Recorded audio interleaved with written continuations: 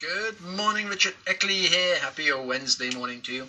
We're on a Wednesday for a Relationship Wednesday on your 4 keys to a healthier, happy you. And I read a question the other day. It was said, I've brought up my family and they're all doing well, but now I feel a bit lost. How can I find myself? I thought that's a lot of people go through that. They sort of have the empty nest syndrome. They've spent all their lives bringing up their family and their kids.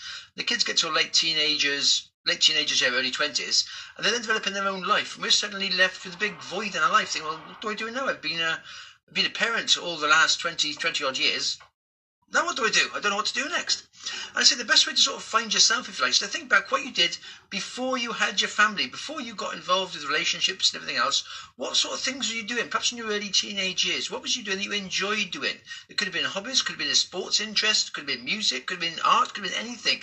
But quite often we find something we're actually good at and we enjoy doing.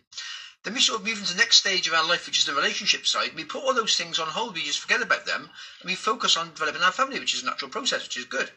But then quite often we've forgotten about the skills we used to have. So it's a good way to think back, well, what did I used to do before I just got involved in my relationship, before I had all my kids? What was I doing? What was the things I enjoyed doing? And quite often to get in touch with that. Perhaps if you were into art, you can get back to a drawing school, or if you were into reading, perhaps you join a book club, or if you're into sports, you could get back into sports.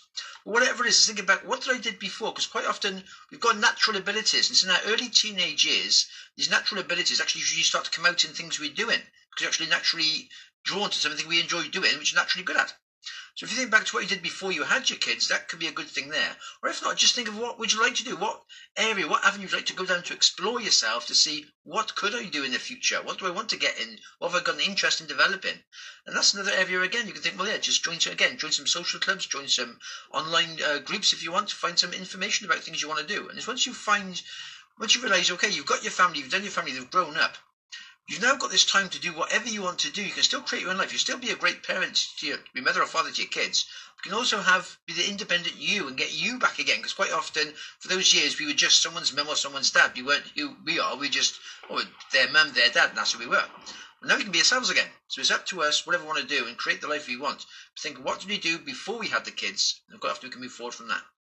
There we are. That's my little thought. Have yourself a good one. All the best for now.